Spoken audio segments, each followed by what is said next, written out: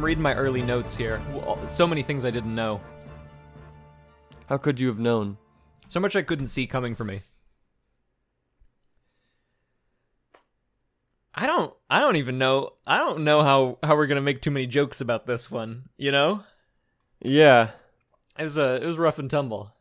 Folks, you are listening to Let's Get Way Into Dune, which is a podcast that does exactly what it says right there on the tin. We used to not know anything about Dune. Now we've read 2 whole books about Dune. I'd say we know more than the average bear about Dune now. And because to of that, to a layman, we know way more about Dune than anyone should know. And But because of to that, us, our quest has just begun.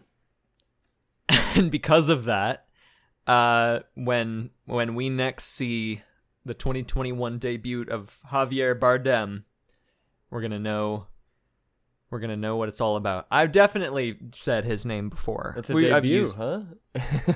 It's his 2021 debut. Oh, sure. It is for all of it, except for maybe Timothée Chalamet. He's in like a movie every month. Yeah, I know. For real, man. Dan and I have committed to not seeing any films in theaters until Dune. Yeah. Not too hard given the current world event, but there's not much that I want to see before that comes out before Dune. I'm not going out to Cruella, you know? Baby, it's not going to be A Quiet Place Part 2. That's not going to happen. And if you notice, all the ads are like, this is the experience that theaters were made for, and it's like, I will be getting man. a free trial of HBO Max so that I can watch In the Heights, and then you will be getting a free trial of HBO Max so that we can watch Dune again after we watch it in the theater. All right. So, this month, we read, and by this month, I mean this month I read Dune Messiah, and Dan read about half of it today. Well, let me grab my copy. Your coffee? My copy 8 p.m. of the book. Oh. I'm not... I did read a good third of the book today. Yeah, I did read I mean, this is a little inside baseball, but I have a bad habit of procrastinating reading the books until the very end. So I've had a weird experience where I read a good third or 2/5 of it, and then the last week I'm like, I read so much. So it's been to be fair, I did read more of this book, and this is the least scattered read I've had, where it sort of happened all the way through, but I did read a good quarter of it today. To be fair, and to be fair to Dan, you don't really commute these days, and I take the train almost every day. I take the train somewhere, so I'm always reading on the train, and you don't have a good you rarely find yourself in a time where you don't have internet access. So I can understand not reading a book. It's awful. Yes, but starting tomorrow, I have to go on a train every day. So maybe that will change with next month. But why go that far, and why not look backward into the book that we've read this month, Silas? Dune Messiah by Frank Herbert. That's right. 1969 classic. And so, wow, you did your research. I didn't know. 69, you said? Yeah, I got the Wikipedia page open. When did the first one come out? 64? 65. 65, so there's a few years in between. So, of course... Dune is 65, this is 69, and then Children of Dune is 76. Well, it's a big one, so I can imagine it took him a little bit. But let me just go ahead and point out, before we really get into it here, that there are spoilers ahead. So, if you haven't read Dune Messiah, but you intend to... then I would recommend pausing and going and reading Dune Messiah before you come back and hit play on this episode. And do read it. Do read it. This podcast, or at least the book club episodes, are really designed to be a companion piece for the books. Our other schlock is us doing the Dune media so that you don't have to. play the Dune video games. Don't do that. Bother with the 3-part miniseries. They're not very good. But we are here today to talk about something that I thought was pretty good. And I thought was all right. We know, and I was curious because we in the afterword for Dune, Brian Herbert wrote that a lot of people didn't like Messiah because it's a very different feeling than Dune. And so I went into this book kind of prepared to not really enjoy it very much. And I'll say I didn't like it as much as Dune, but I still liked it a lot. That's so interesting because I went in with the exact opposite feeling. I was like, I read the afterword and I was like, oh, okay, a lot of people didn't understand it because I wanted more like swashbuckling adventures of young Paul. But what they got was like, you know, an allegory against messiah figures. And I was like, ooh, that's going to be super fucking cool to read. So I was like, I went in like being like, all right, I kind of understand why people wouldn't like that, but I know what I'm getting into going in, so I think I'll enjoy it. And I did enjoy it, and of course I didn't like it as much as Dune. I think Dune's a masterpiece. That probably goes without saying, yeah. Of course, yeah. But I feel like you liked it a little bit more than me. I don't. Maybe. I don't love it, this one, but I do like it a lot. Well, so I cracked it open, and the first chapter, which I couldn't even tell at first if it was part of the book. The first thing, there's an introduction, which I read, and then I don't remember anything from it. And then there's a weird, oh yeah, the Q&A. Like there's a literally, it's in the form of a Q&A, and it's called Excerpts from the Death Cell Interview with Bronso of Ix, which is already Frank back on his bullshit of like whiplash, just like sci-fi terms that don't mean anything to you. Yeah. And there's plenty of that in this weird Q&A. And then, and even all through the first chapter, which is, the first chapter is is the formation of a plot against Muad'Dib, the Emperor, as he has become, in the 12 years that have passed since Dune, making Paul now, which it took a minute for me for it to really land that Paul and Chani are 30 years old now. Ugh. Which is That's like basically dead. Well, because we made such a point of like the last book was, you know, they were 18 at the end of it, and could really like relate to some of like not the things they were going through per se, but like the experiences of growing up, which were in it, and often now without a choice. Right, and now they're like adults and trying to like have babies, and they've sort of passed us now, which is a weird feeling. Yeah. Yeah, for sure. Yeah, I mean the Q&A to me was like was kind of like catching you up if you didn't read the first book somehow. Like there was a lot of like exposition that me, a reader of Dune, already knew. It felt sort of like Frank Herbert was like, you should read the first one, but if you didn't, here's a little refresher anyway. Well, I was thinking that, yeah, when I was reading this, is like good for Frank that he's finally doing exposition. Like if I hadn't read Dune, I could pick this book up and kind of understand what was happening. Yeah. And the first chapter of like, it feels so, I don't know, it feels so cliche almost. I guess it's unfair to say that when this series like invented a lot of cliches. They weren't cliches back then, but right. The sequel opening with the bad guys being like, well, sitting around we a big gotta table. get our revenge, you know? Yeah. So we have we learn that the jihad that Paul had his terrifying dreams about not only did occur but has been occurring for the last 12 years. Yeah, the jihad is still happening. The Fremen have basically become religious fanatics over Paul, and they've decided to leverage his imperial power to spread out across the known universe and convert and dominate everyone they can. And so, because of that, we have this motley crew. It's it's the Reverend Mother, Gaius Helen Mohaim, which is of course the pain box woman from the first book. We have Edric, a guild navigator. He's a big spice addicted fish man in a tube.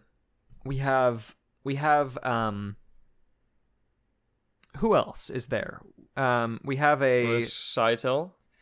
I was gonna Scytale? Yeah. So I was gonna wait on him, but because he gives us so much new information. But we have Scytale, who is a face dancer, which is just a shapeshifter.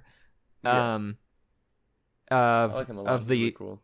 of the Tlilaxu, which is another Bene. new the Bene Tlilax, which we don't Yes.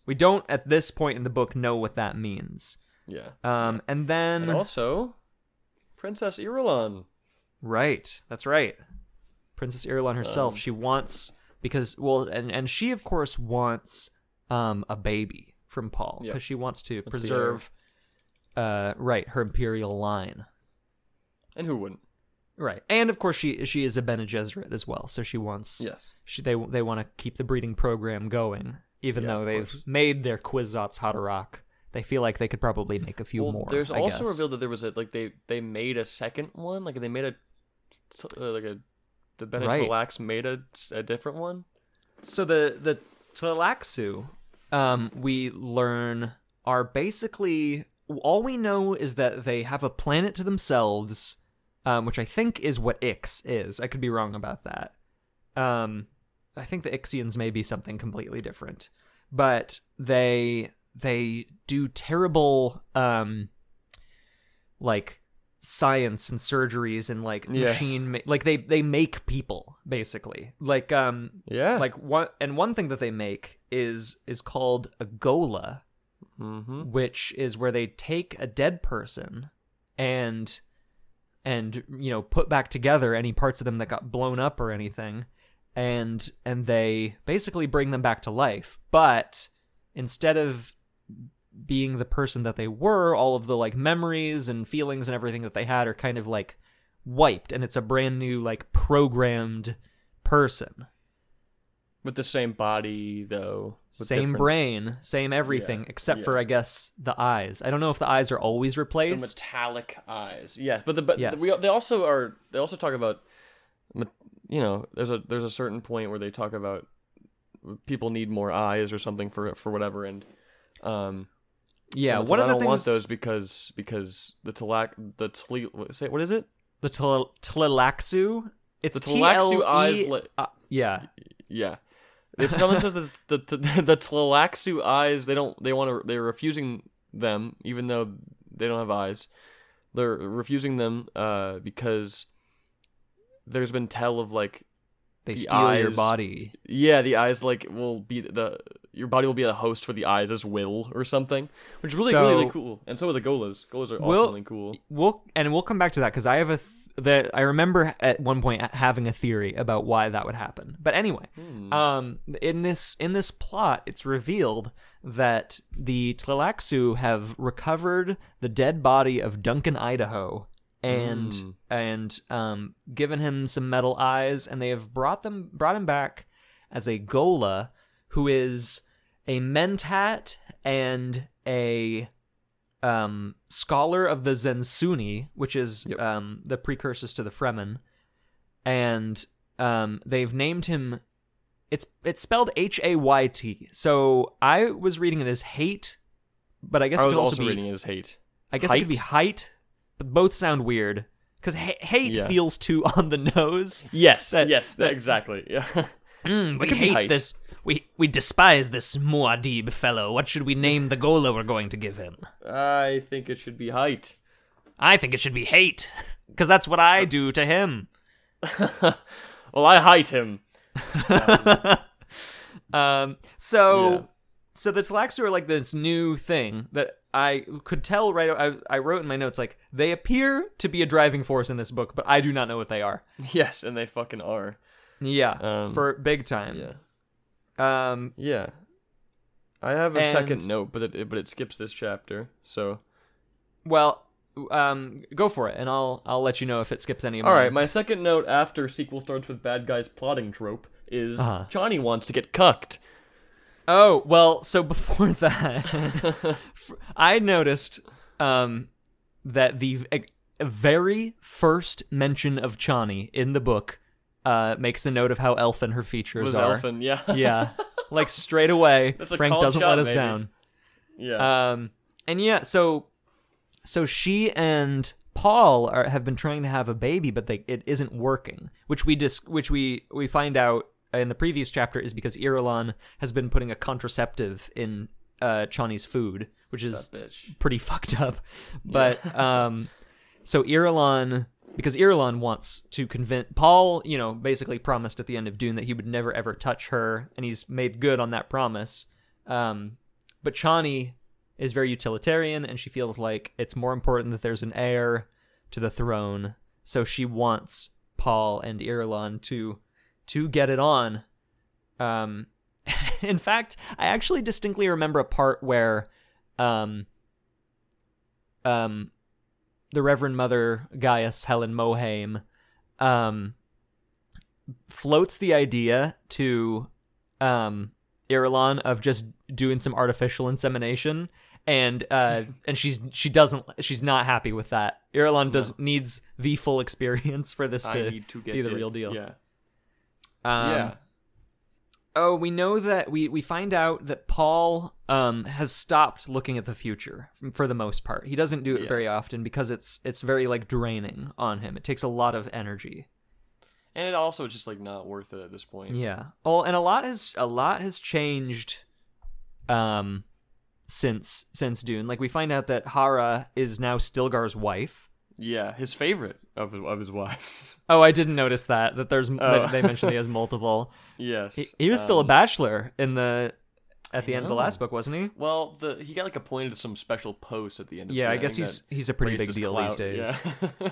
So, there's a quote I wrote down, I think from Paul. He says of Irulan, because there's an interesting thing in this book where it's like everybody's plotting against each other, treachery within treachery within treachery, but everybody also kind of knows that everybody else is plotting all the time.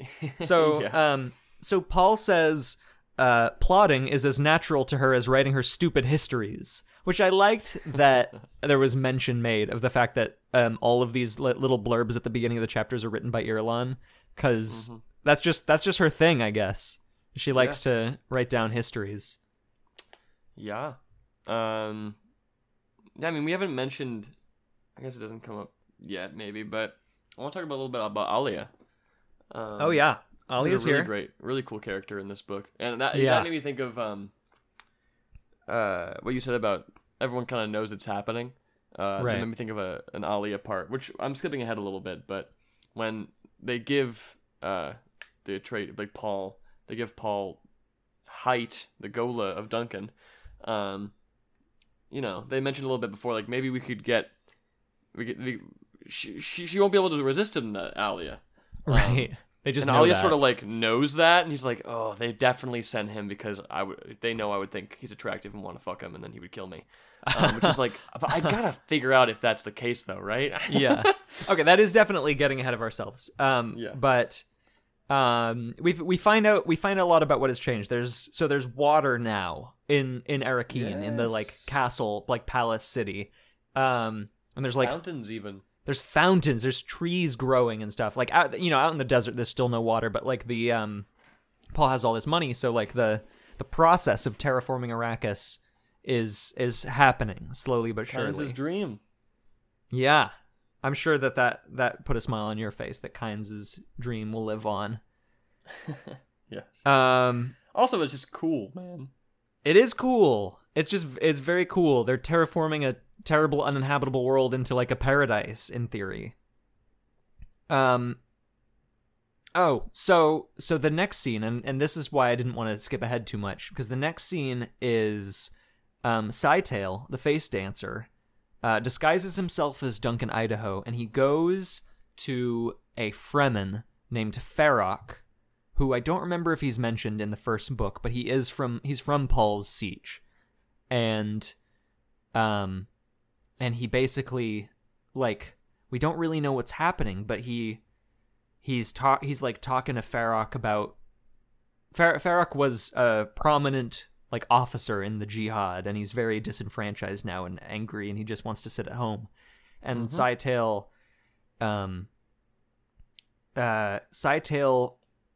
kills him and kills his blind son, who that's where they mention the thing about not wanting Tleilaxu eyes for him.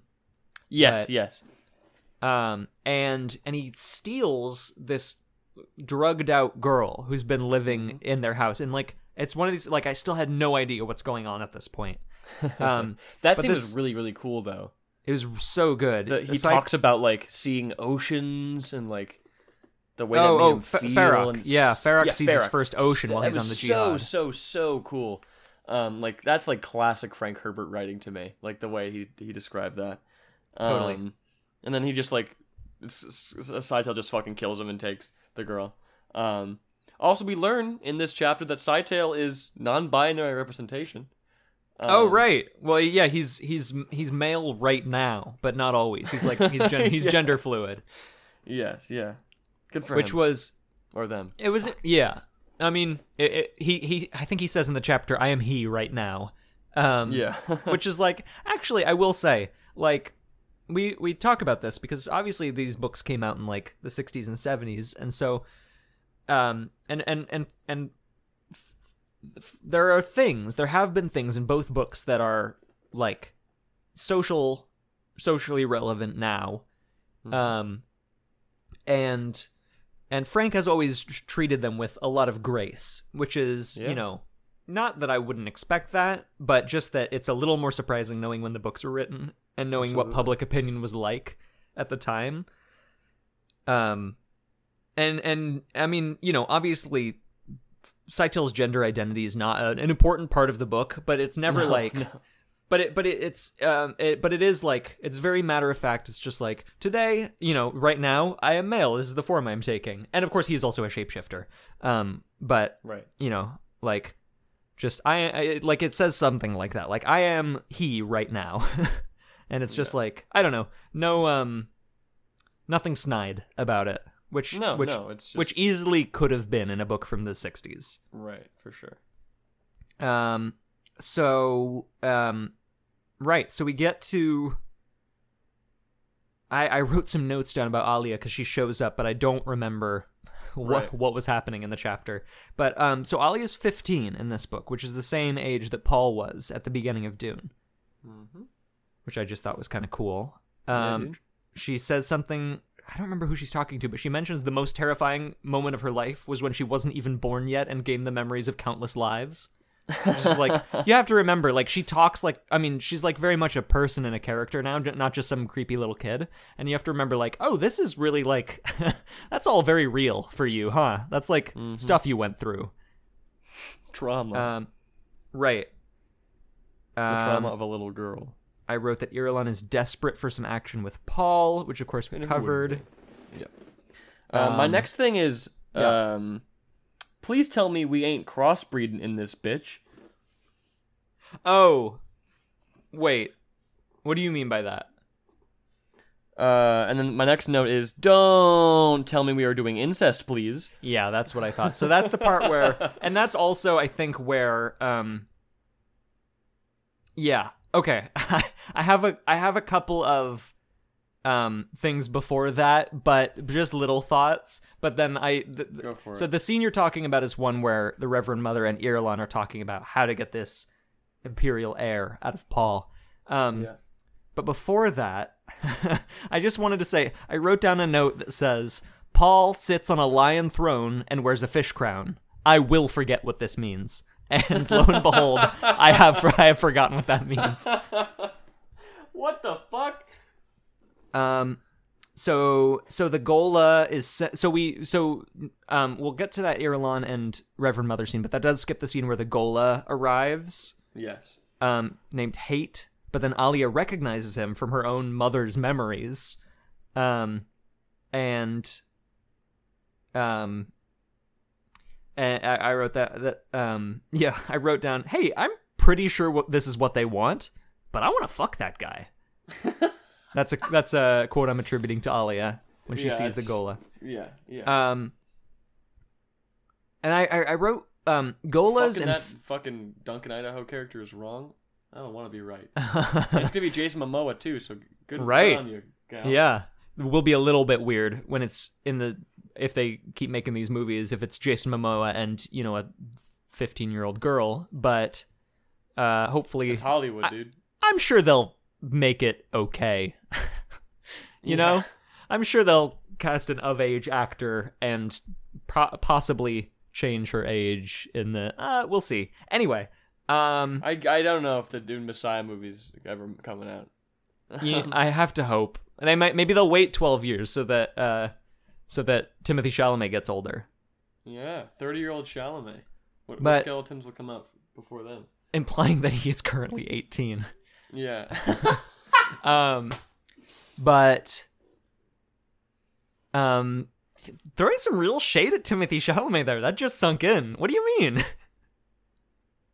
No actor is safe these days. Oh my Everyone's god! Done some. Here, it just came out about the Aaron from The Office. What? The Unbreakable Kimmy Schmidt? Ellie Kemper. It was revealed earlier today that she was a KKK princess when she was 19. What? Stop the podcast. What is going on? What? Hold on. Google break. Yeah, Google break. My last day as Ellie Kemper's agent before retirement. Now I take a big sip of coffee and read the latest headlines. I see. Oh. Okay. I'm seeing a news clipping, but I'm on lipstickalley.com, which is not probably a reputable source. I also see it on theavocado.org.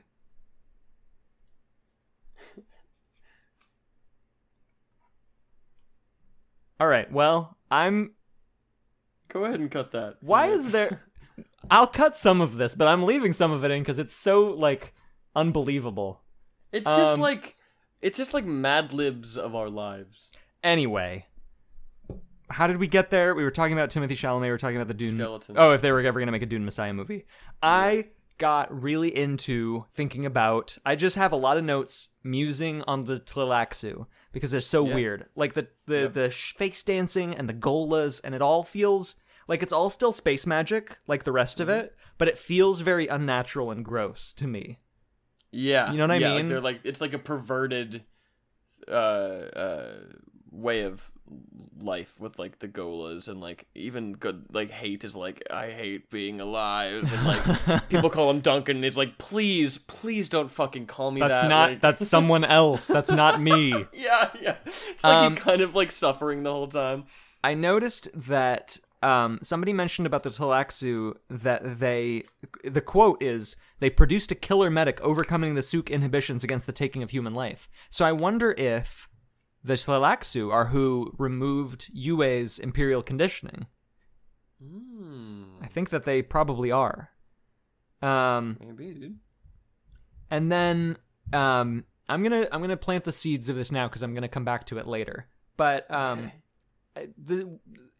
so if you think back to what's his name? Oh my god, what's the planetologist? Kynes. If you think back to Kynes' death scene, I think that's such a good example of this.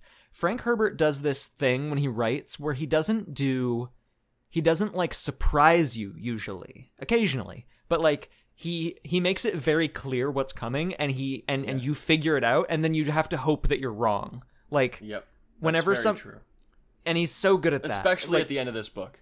Right. Well, that's why I said I'm gonna come back to it, because when they deliver the Gola to Paul and Alia, they both know right away this is a plot to destroy us, and this is probably how they want it to go, and then they fall for it anyway. They just let it happen. And then to come back to what you mentioned earlier, I wrote the what must be explored, because the Reverend Mother says, I believe the brother-sister connection Yes, or yes, crossbreed must be explored. Yes. And and I don't see how, and I wrote at the time, I don't see how that could mean anything but Paul and Alia, but I am hoping that I am misunderstanding. Yeah, I think the next scene is Alia training at like too high a level, and everyone's like, "You could have died, bro." And she's naked and like right. So before she even does that, this scene is so good. So she's like sitting in a bath, and she's just sort of remembering for herself. She's like in her infinite Reverend Mother memories. She's remembering all of the Fremen orgies, which we thought were maybe not literal orgies, but now seems like they actually are. Yeah. I read that. And I was like, oh, I was wrong. Yeah, and so she knows what like sexual pleasure feels like and everything, but there's like a whole thing about her like it not being the same as like she's never actually experienced it, you know, and there's like a primal flesh hunger that she feels that she can't deny. And what I wrote about it was Alia distracts herself from her sexual awakening by nude sword fighting a practice dummy at higher difficulty than anyone has ever done before. And boy, if that isn't what being 15 feels like. Yeah. Like, you know, I mean, it's another one of these things that's so interesting that like these are space witches from 9,000 years in the future on a gigantic dust planet full of huge worms, and they still find like I still related to Alia's experience of youth in a way that like I feel like I don't usually relate to characters in books. Yeah. You know what I mean? Yeah, totally. Like the rage, it's not even rage. It's just kind of like energy that needs to be released somehow. You know what I mean? Yeah. And Alia does so by fighting a training dummy, and she goes up to like level 12, which is like if she makes a tiny like hairline fraction misstep, she'll be killed instantly.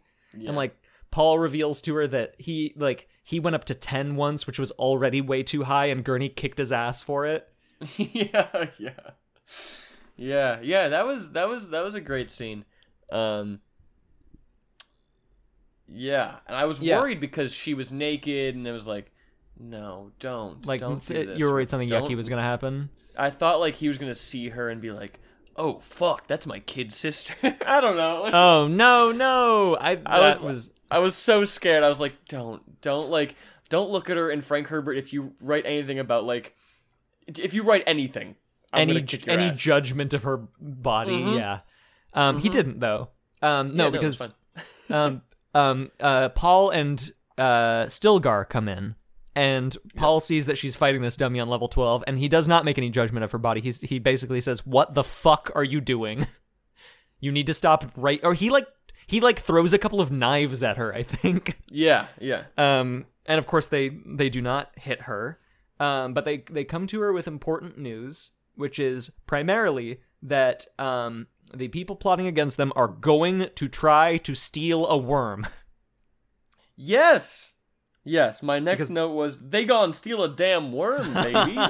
Well, so the conspirators want to try to start producing spice on another planet, which of course will take a long time. Oh, fuck.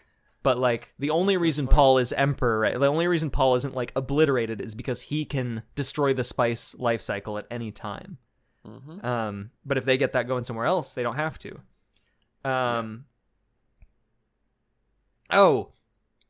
There's a lot in these books where, because there's the prescient characters, and they always have to try to explain it to other characters.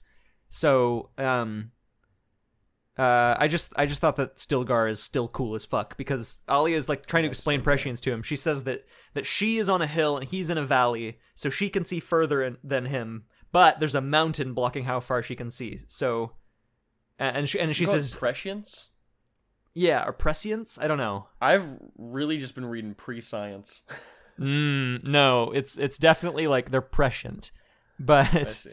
But she's telling him that like there's a danger behind a mountain that she can't see, and she can see further than Stilgar can, but neither of them can see what this danger is. And she's using this like mountain and valley and stuff as an allegory. And Stilgar comes back at her and says, "But whatever comes from behind the mountains must cross the dunes." Fuck yeah. Fuck yeah. He's still a Fremen. He's still cool as fuck. I love Stilgar, man. He's really cool. Yeah. All right. My next two notes, I hate. I don't like my next two notes. Go on. And I will read them thusly. Or as Frank Herbert would say, I will read them presently. He does say presently quite a lot. All right. My next note was Genghis Khan? Question mark, question mark, question mark, question mark. Was he a Sardaukar? Question mark. And then my next note is Hitler is one word I thought I was free from in science fiction.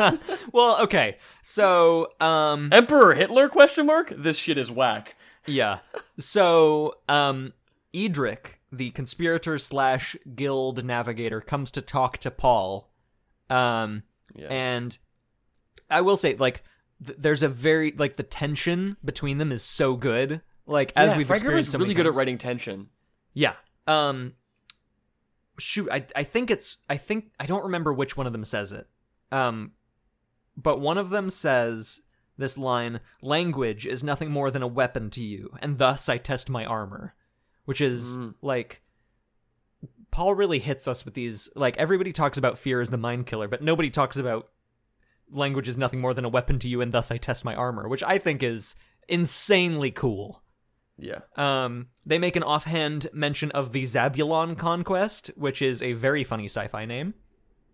And then, yeah, at some point they're talking about, like, there's a few mentions of Earth in this book. Like, earlier Scytale says something about the Golden Age of Earth, and I remember reading that and thinking, like, how does everybody, like, this guy knows about Earth? From Yeah. And then, they're talking about the, like, ancient history and, like, former emperors. They say that Genghis Khan, quote, must have had impressive weaponry, like las beams.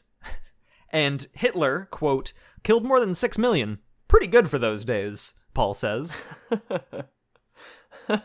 And then after that, Paul says, I've killed 61 billion, sterilized 90 planets, completely demoralized 500 others. And is like, shit, dude. Like, yeah. Paul is the emperor, and he was our guy, but he's like kind of, this is bad, you know? Like, and we know that Paul still was at the end of Dune. He was like, fuck it, let the jihad happen. Yeah. Like, just let it happen. And he's grown up since then, and now he really wants to stop it, but he can't. It's like gotten bigger than him. He even mentions, like, if I die, like, I'll be a fucking martyr, and it'll happen no matter what. So right. So when he says I've killed 61 billion people, he's not gloating as the emperor. He's like he's very bitter about it. But he also, like, recognizes his power still. Yep. They find the girl that Scytale abducted dead in the desert. Yep. And it's like, ooh, like, to them it's just they just found this dead girl in the desert, which is weird. I don't think we know it's her yet. No, we do. They do we? Yeah, they say that it's Othaim's daughter, which is mentioned earlier. Yeah. But they don't know. They don't know why it happened or how it happened. But we as the reader, like, dead. I remember reading that and I was like, what did he want with her? Like, why did he kidnap her then?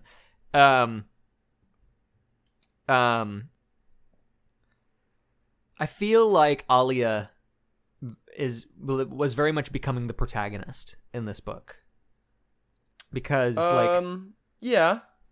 I think she shared it with Paul, definitely. But because she's out in the desert with Duncan, and like, and she's thinking about and talking to Duncan about how she, like, people worship her, but she hates the, like, Fremen religion that's been founded around her. Yes. And like, and she just wants to be normal. Like she just want. I thought that was so funny. Like, she just, right. Like, she just wants to be a normal person, and like Bro, I'm she's 15. now she's growing up and she just wants to grow up like a normal person. And and this is where we see the first glimpses of Duncan Idaho still there inside the still Gola. trapped behind the Gola. He starts to he recognizes feelings that he had from his old life. And those feelings include one that made him kiss Alia, which still felt yucky to me. Ooh. Because she has, of course, the memories of countless lives, but she is still 15, you know? Yeah. And, like, it doesn't say how old Duncan is, but I know he's, like, a grown-up. And I know it's, like... when he got drunk, he was, like... Wasn't it said, like, he probably slept with a lot of ladies on Arrakeen that night? I don't remember, but, like... He seems like a womanizer. But, I mean, like, I guess he's different now. It's a different guy. It's hate. But it's still, I just mean purely by his age. I just got yucked out by it a little bit. And obviously I don't think it was, it didn't yuck me out. I get why it yucked you out. It yucks me out, like, on paper, but it didn't yuck me out. I'm applying my morals to, like, space witches from the future, so it's not the same. But it's still just Paul like... just said he killed 6 billion people. I still just wasn't rooting for that to happen. You know what I mean? Yes, totally. It's like, all right, if that's what's going to happen, then whatever. It's like the jihad. Right, which Paul desperately wishes he could end. Yes. So Gaius Helen Mohaim was of course told that she could never come back to Arrakis or she'd be killed instantly. But then Paul suddenly summons her. And brings her. What the fuck? Yeah. And again, it's another scene with great tension between the characters because they're talking to each other. And she's trying to talk him into this whole air, like getting down with Irulan thing. I was just so glad that she kind of got to be a real character in this book, like not a major one, totally. But she got to really like do stuff, and before she was just creepy old lady. She was just a weird old lady that knew everything and you didn't know anything. And then Edric is there as well, and they make a reference to the clothes that he's wearing, and of course I still kind of picture the big fish thing. Right, he was wearing like a black leotard, unitard, they say. Yeah. A leotard, yeah, like is he doing acrobatics? Gymnastics? Like, yeah. That's my first thought. I was like, no, he's wearing his black leotard? Yeah, like... But they said something like he is, of course, wearing his signature black, like as if he wears it every day. As if that was mentioned before. Yeah. And then there's Paul has a little prescient moment where he's talking to Chani about they managed to get Chani pregnant, and I thought he was bluffing in the scene, by the way. And he realizes that she's going to die when she gives birth. Yes. He like has a moment of prescience with that, which is like what I was saying before, where like Frank writes something and like he never makes it a big twist, like a shock. No. It's always, you know, it's coming from a mile away, and you just have not like to, it's like the last line of a chapter. Like wait, what? Like it's like it, and it's like the characters, like when they have when they see the future, like. Paul knows what's going to happen, and he just has to hope that he can change it, or that something changes and it doesn't happen. And so us reading the book get put in the same position of like, now Chani doesn't know that she's going to die when she gives birth, but Paul does, and so do we. And we just have to hope that something doesn't happen the way we think it will. Yeah. So Scytale, of course, then comes in, and he is disguised as the girl that was killed in the desert. The dead girl, right? Yep. He is face danced into her, and he's doing a very good job. He acts just like her. But Paul is not fooled for a second. No. It even said like he probably could have been fooled without the Bene Gesserit training. Right. And so Scytale is there to trick Paul into going to this house where he will collect information on the conspirators against him. Yes. which of course And is he's like, oh, you should bring Chani, by the way. Yeah. This is, of course, Paul recognizes that this is a trick to probably kill him. So he basically throws Scytale in jail because he knows what's up. And then he still goes. He goes to this place to get this information. And he has to go meet with Othame, who was like a major character in the first book. Not major, but like not major. He was like, I would say it's one of his Fatican, right? Right. Yeah, it was one of the Fatican. And he was like instrumental in the attack on the Harkonnens. Yes. Yeah. At the very end.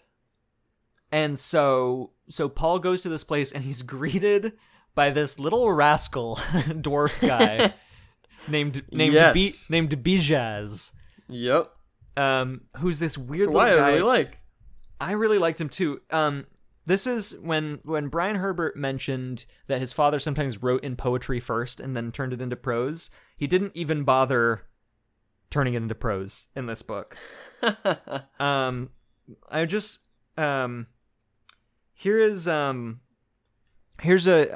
just a quote that I wrote down page numbers for myself so that I could find this. Okay. I'm just gonna read the whole section because it's funny. Sure. At the door, you called me sire, Paul said. You know me then? And you've sired, sire, Bijaz said, grinning. You are much more than the base Usul. You're the Atreides Emperor, Paul Muad'Dib, and you are my finger. He held up the index finger of his right hand. Bijaz! Duri snapped. You tempt fate. I tempt my finger, Bijaz protested, voice squeaking. He pointed at Usul. I point at Usul. Is my finger not Usul himself? Or is it a reflection of something more base? He brought the finger close to his eyes, examined it with a mocking grin, first one side, then the other. Ah, it's merely a finger, after all. He often rattles on thus, Duri said, worry in her voice. So it's just like, and that's only one example. But he talks in weird, like, parables and rhymes and stuff. Yes. And he also has a little, like, chip in him. Yeah, he has a list of all the Fremen that are plotting against Paul. Because earlier we learned that, like, there's something that Scytale says as the girl that, like, no one that wasn't a Fremen could have known. So it's like, fuck, now the Fremen are in on this. Right. So, yeah, the dwarf has a list of Fremen that are Naibs, the leaders of Fremen Sieges, I believe, that are conspiring against Paul. So Paul goes to the house and meets Othame, who was a huge, like, he was a big deal in the Jihad. He was like a general. And on some planet, he got something called a splitting disease, which makes half of him, like, deteriorate, and he's now, like, old and dying. Yep. Cool. And so he gives Paul the dwarf, who's just, like, basically a little man full of information. A little man full of information. That's his whole role in this thing. But he was made by the Tleilaxu, of course. He's not a Ghola. He's just like a man that they made.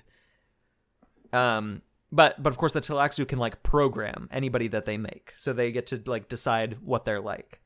And then something happens on Paul's way out of this house. Yes. Something pretty major. Yeah, what's called a rock splitter? A stone burner. A stone burner, wow. Yeah. A stone burner happens, and a fire, like, fully engulfs the house they were just leaving, and it blinds everybody. Including Paul.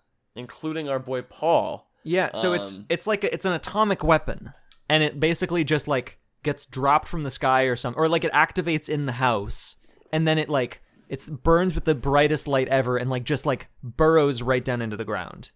Yep. And so, like, everybody in the house, of course, was vaporized, and, like, even, like, Fremen who were standing too close to it are just completely dead, and everybody else, the light is so bright that, like, you know, like, Paul throws his arm across his eyes, he tries to, like, cover his eyes, so, because he knows what will happen if the stone burner gets him, but he's too late. Like, everybody goes blind, him included. Yeah, and then he did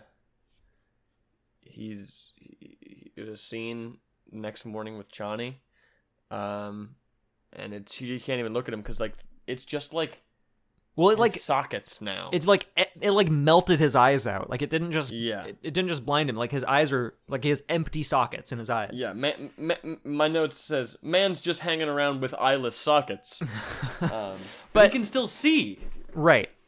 So and I thought this was clever. So because he can look into the future, like he can see into the future. So what he does is he just sees such a like minor fraction into the future that he's basically just seeing with his like mind, which I thought was very funny. Yeah. It's sort of it seemed almost as if like that workaround is so funny. It's almost as if like Frank Herbert didn't write the scene where Paul gets blinded and he was like, all right, well, if Paul gets blinded, then this is how I'm going to fix it. You know what I mean? Like he wrote himself into a funny situation and then like, just like kind of like, it was so like technicality of the rules of the universe. I mean, it all comes back around because of course it will be important again. Oh my God. Yeah. As everything he writes is, because of course, something we didn't know before, the Fremen have a rule, which is that if somebody goes blind, they're not useful anymore, and they should be cast out into the desert. Yes. Of course, Paul is not quite blind. He seems like he should be, but he isn't. And of course, any of his Fremen soldiers, he will pay for them to get Tleilaxu eyes, so that they're not blind. Yeah. Something I really noticed though was in these 12 years since the first book, like all the Fremen were these like powerful, strong, like even the old ones were like just like battle ready all the time and in such great health. And just seeing like this book tells this story of how the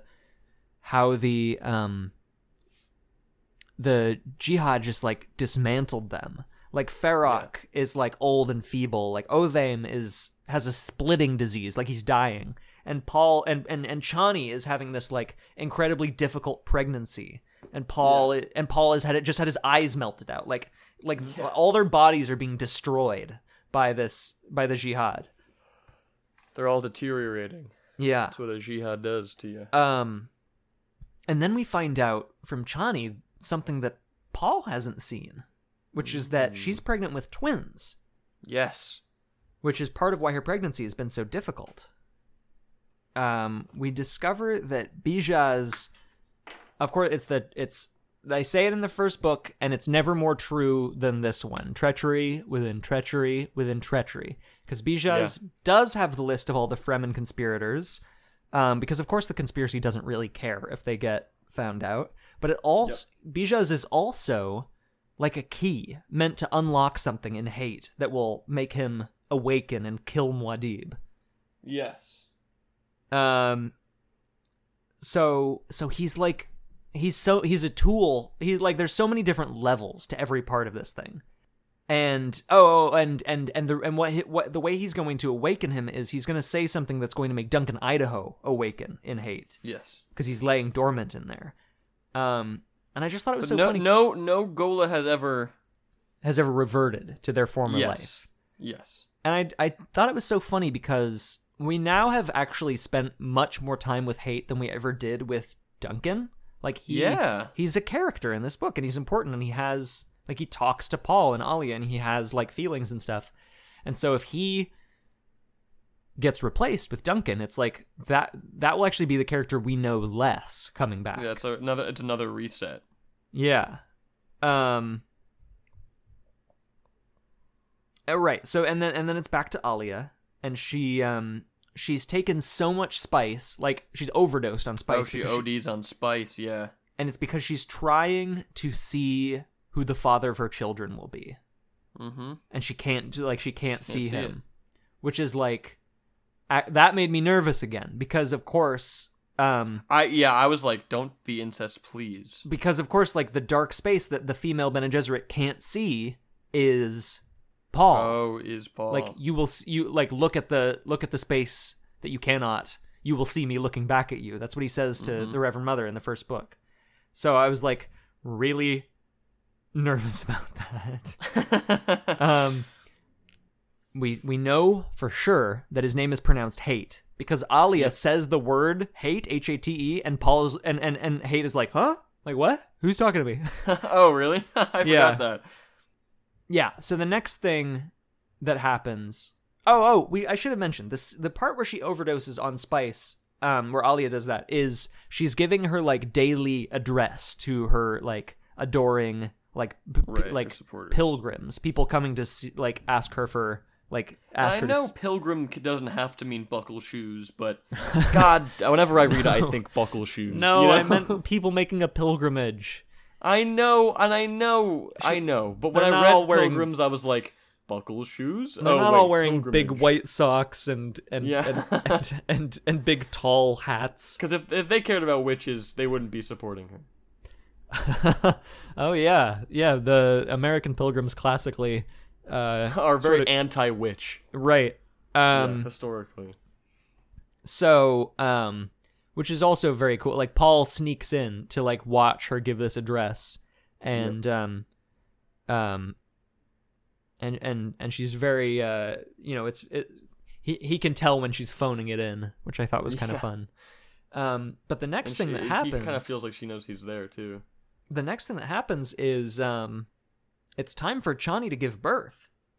Yeah, so she goes into the desert, and there's a big storm coming. She goes out there, and Paul is there, and Hate is there, and like every member of the major member of the conspiracy is there. Yeah, like it's like all the main characters from the book are in one place, and it's like, yes, this is it's the end of the book.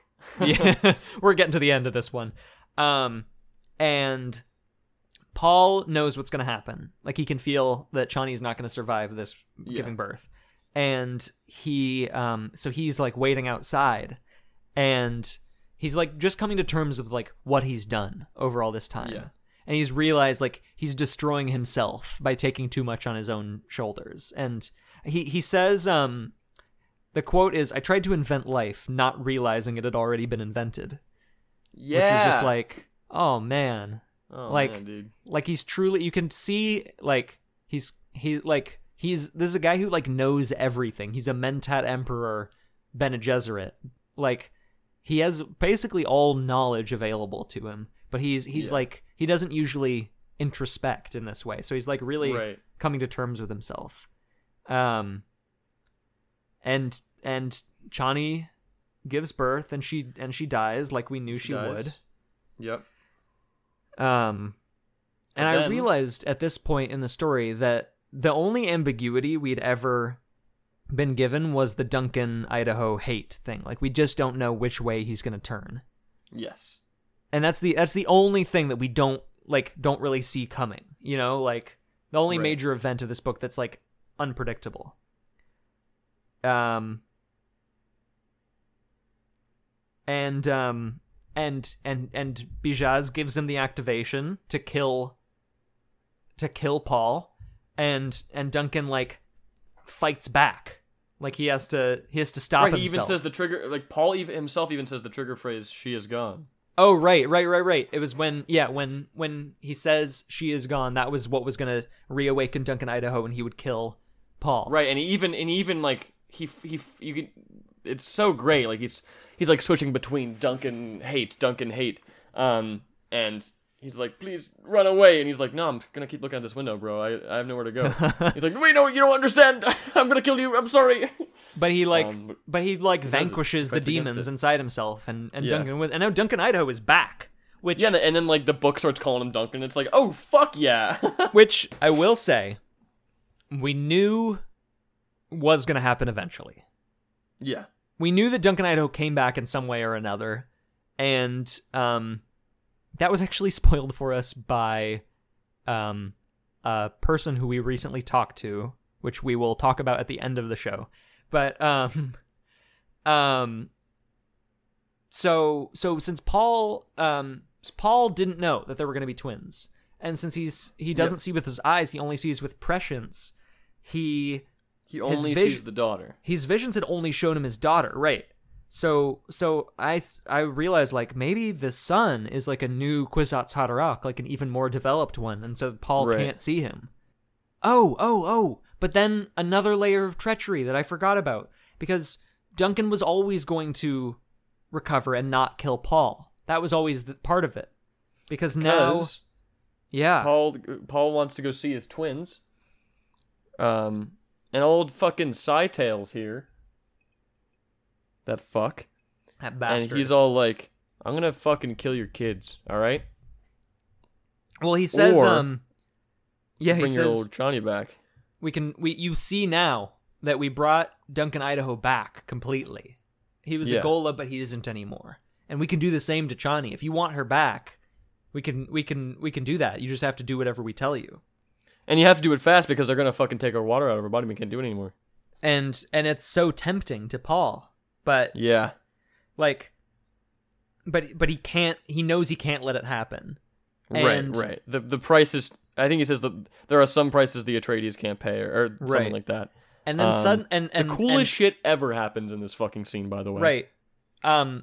You know what? I'll let you go through this part, but I'll set the scene, which is that Scytale is like holding a knife to both of Paul's infant children. He's like, you have to basically do what I say, or I'm gonna kill both your kids right now. There's no way you could move fast enough. I'm so fucking fast, dude. And you have to see like a fraction of a second into the future because of your eyes with your prescience. Like, there's no way you could be fast enough that I wouldn't kill your babies in time. Right. But Paul fucking, because like at this point, once Chani dies, like he's actually fucking blind. His prescience is gone. Yes. He's actually fucking blind, and it's just like, oh fuck, like Frank Herbert's only writing, and like he feels someone go to the left of him, and behind him, and now he's hearing Scytale from behind him. Like he's just kind of surmising what's happening, but then he like, for a fucking moment, he feels eyes, and now he's seeing through his son's eyes. Like he sees himself at the other side of the room. He sees Scytale's knife. Yeah, I'll just interject real quick. I wrote, Paul's using his baby's eyes to see. Whoa, that's gonna get awkward when they're a teenager. Yeah, yes. It's just like, oh fuck, shit's getting fucking weird and real. And then Paul throws his Kryze knife right at fucking Scytale's eye. Like, and it just like hits him. It says that he's dead before he hits the floor. He it hits him with such force that he like bounces back off the wall behind him. He's just fucking done. It's just so fucking cool. And then like he names his son Leto, which is like his daughter, which is like I forgot. Ghanima, which is like a name with a bad omen. Yeah, it's like a Fremen name that has a bad omen to it. But Leto is like, I just thought like I feel, look, I'm not, this is the thing, like Paul's in a later stage of life than me, of course. I feel like if I had a baby who was murdered, and then I had another baby, I don't think I'd give him the same name as the first one. Right. But whatever. Yeah. I was curious, like, why was it when Paul and Chani had their first baby, though? Why didn't that baby kill Chani? And like, why couldn't Paul see through that baby's eyes, you know? Yeah. I think that I have an expectation that we will know more about that in the next book. But Right. But I don't know. Killing Scytale with a thrown knife using his baby's eyes to see is like the coolest thing I've ever read in my life. Yeah, it's so fucking cool. Of course Frank Herbert does a great job writing it. Like that was, I don't know. I feel like the way. Well, all right. Let's finish the story and then we'll talk a little bit more about it. Yeah, sure. So Paul is truly blind. Kids, now. And then he goes to his room, and then the last little like, oh fuck moment is when the dwarf comes back and he's like, hey, fuck you. Oh, that's right. Hey, fuck you. And Paul's like, Duncan, would you just kill him, please? When he goes? He just fucking slits his throat. It's so good. Because Bijaz is a real bastard. Like, he's very funny, but he sucks. Yeah. And then what we all kind of knew was coming happens at the very end. Since Paul is completely blind now. He must go how all blind Fremen go, which is into the desert, to be cast out into the desert. Yeah. And Paul does, and he is free now. Right. He has a whole planet for a grave, I think someone says of him. Yeah. Which I thought was really cool. And he really cements himself as a Fremen. Like, of course, the Fremen all started worshiping him and doing whatever he said, and that's how the jihad happened. But he, like, in the end, he was a Fremen. And he died a Fremen, yeah. Yeah. And there's Duncan's talking to Stilgar, like, he was like I don't know what they call it, but it's pretty much like he wasn't born a Fremen, and Stilgar's like, no one's born anything, bro. Right. I just love he is free now as he walks into the desert to die. He had so much on his shoulders that he, of course, like, he took onto his own shoulders, but, like, it still, pained him, and it still weighed on him. Yeah. So it was his final act was, out of reverence for his people and also, respect to himself. And of course, so back, loose ends are being tied up. Back home, Alia has basically already had Edric and the Reverend Mother and Korba, who is killed. Korba is like just a Fremen who betrayed them, and she just had them all just like beheaded basically. And I just realized, like, at the end of the book, like, now that Paul is gone and Chani too, like, all the last traditions from Paul's parents are gone. Like, nothing that was the way when the way Dune started was 14 years ago in the timeline at this point, and nothing is the same. Nobody, like, no customs are the same. Of course, Alia is alive and, like, has all the memories of Jessica, but still, like, it's... But she's still totally a new person, now. Yeah. And that was how it ended. And I have to say, I think part of the reason I like this book so much is, it was shorter, but everything in it, like, came together so perfectly. Right. I felt like, and Dune was more linear, I think, a little bit, like... Sure. Yeah. Dune was such a great story, but it's like it had to set the stage, and this one had that behind it, so it could really play with, like, I don't know, like, such a confluence of events that, like, every single thing that happened mattered about, later again, something else. And I can understand why people didn't like it as much as the first one. Like, I still don't think I liked it as much as the first book. We both don't like it as much as the original, but I wouldn't call it a bad book. I definitely really liked it. Right. But Messiah. I have to say, I don't think that we've seen the last of Paul Muad'Dib. No, I don't think so either. I think that he is probably dead, but I don't know. There's something about when you don't see a character die, they're not completely gone. Yeah, for sure. So I think, and I miss fucking Jessica, man. No Jessica, no hanging out on Caladan with Gurney the whole time. No Gurney in this one. It was definitely, like, it was a different story for sure. Like, no worms. We try not to talk about the book too much outside of recording this, but we did notice there are no worms in this one at all. That's so fucking funny because we had that conversation and then I, like, read the last 40 pages or so. Yeah. And fucking Alia sees a fucking worm. Oh, really? Like the last few pages, yeah. Just, like, off in the distance? Yeah, like before anything happens with Paul or anything. I think Alia just offhandedly sees a worm. Or maybe, no, Chani does, when she's about to give birth, when she's out in the desert. Chani sees it before Duncan pulls her back inside. Oh yeah, I remember that. Yeah. That's so funny because that's like that was like the next thing I read after we had that conversation. What a good book though. Like, I mean, like, talking it over with you, I think I liked it more than I thought I did. Some really great moments, some really, really, really, really, really cool sci-fi stuff. Dune Messiah. Yeah, Dune Messiah. So now it's on to Children of Dune, which is not as long as Dune, but it is still pretty long. It's about 600 pages. So we have to decide something. Like, we have to decide arbitrarily here, because, like, we were lucky with Dune because it was divided into 3 parts. We're going to take 2 months to do this one. So, yeah. All right. Here's what I think we can do to avoid spoilers, but to still divide it in half. Okay.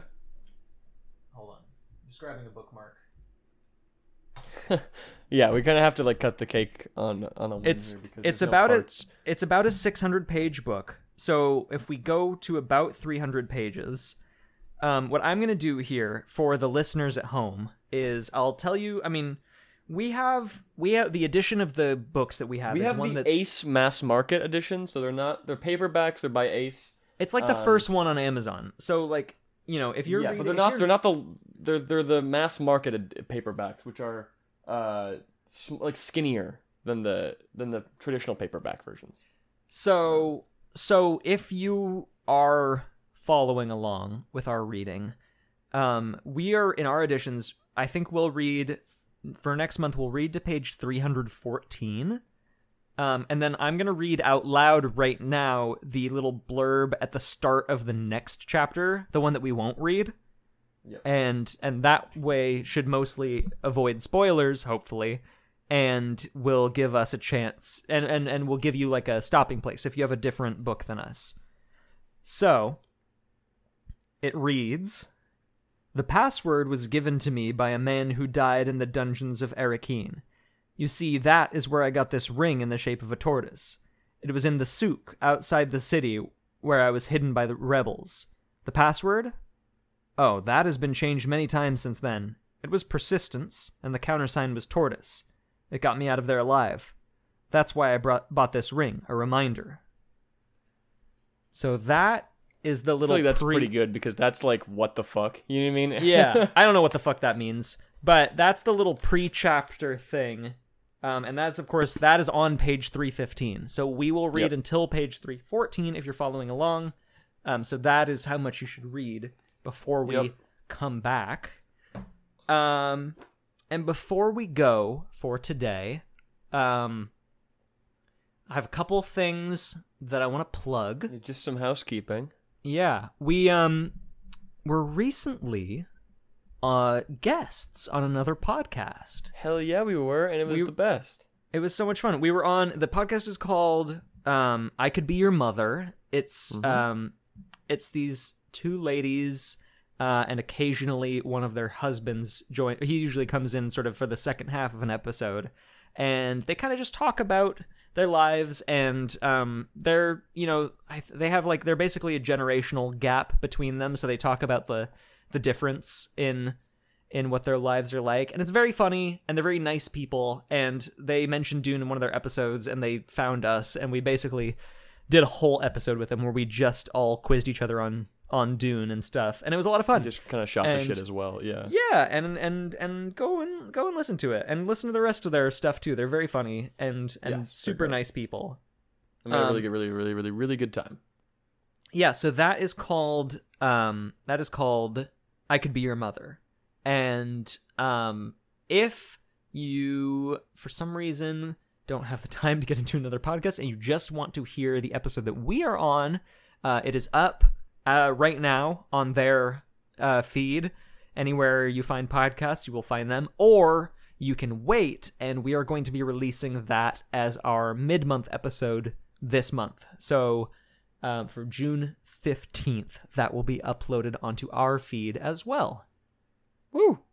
You can also check out our subreddit. It's reddit.com/r/LGWID.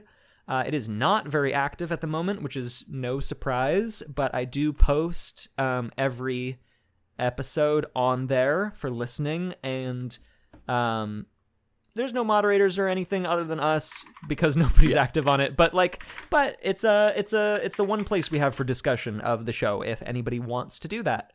Yeah. So on that note, thank you so much for listening to Let's Get Way Into Dune. We did not say our names. If this is your first time listening, I am Silas Harris. And I'm Dan Kelly. And we like to end things around here by... we like to end with a little bit of wordplay. A little funny... A little bit of wordplay if you're new. A little funny quip or pun from my good friend Dan. So Dan, take it away. All right, here we go. If Goofy, okay. The dog from Disney's Mickey Mouse. I think we all know Goofy.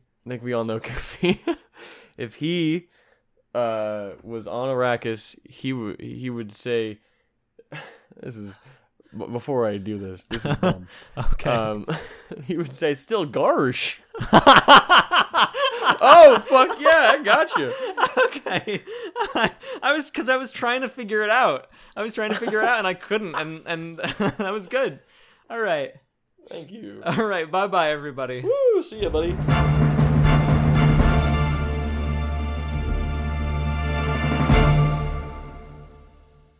Welcome to the I Could Be Your Mother. I Could Be Your Mother podcast.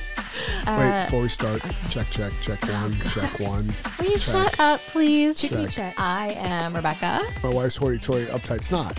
And I am a Gen Xer. She's so angry. Angeline. Keeping it real, bitch. Yeah! I'm your favorite millennial. Are you though? I should be. You're maybe top 5. We'll see. I'll take it. And we're going to talk each week just about our friendship. How's the sound quality? Is it good? No. Well, I think you should say check more. And we're also going to pick like different events and stuff to talk about, stuff that like shaped our lives. And he was like, no, let's freaking embrace the boobs. Let's freaking just... the boob. That's going to be on a t-shirt. Let's just random crap. Suck it, competition. I Could Be Your Mother. Coming at ya.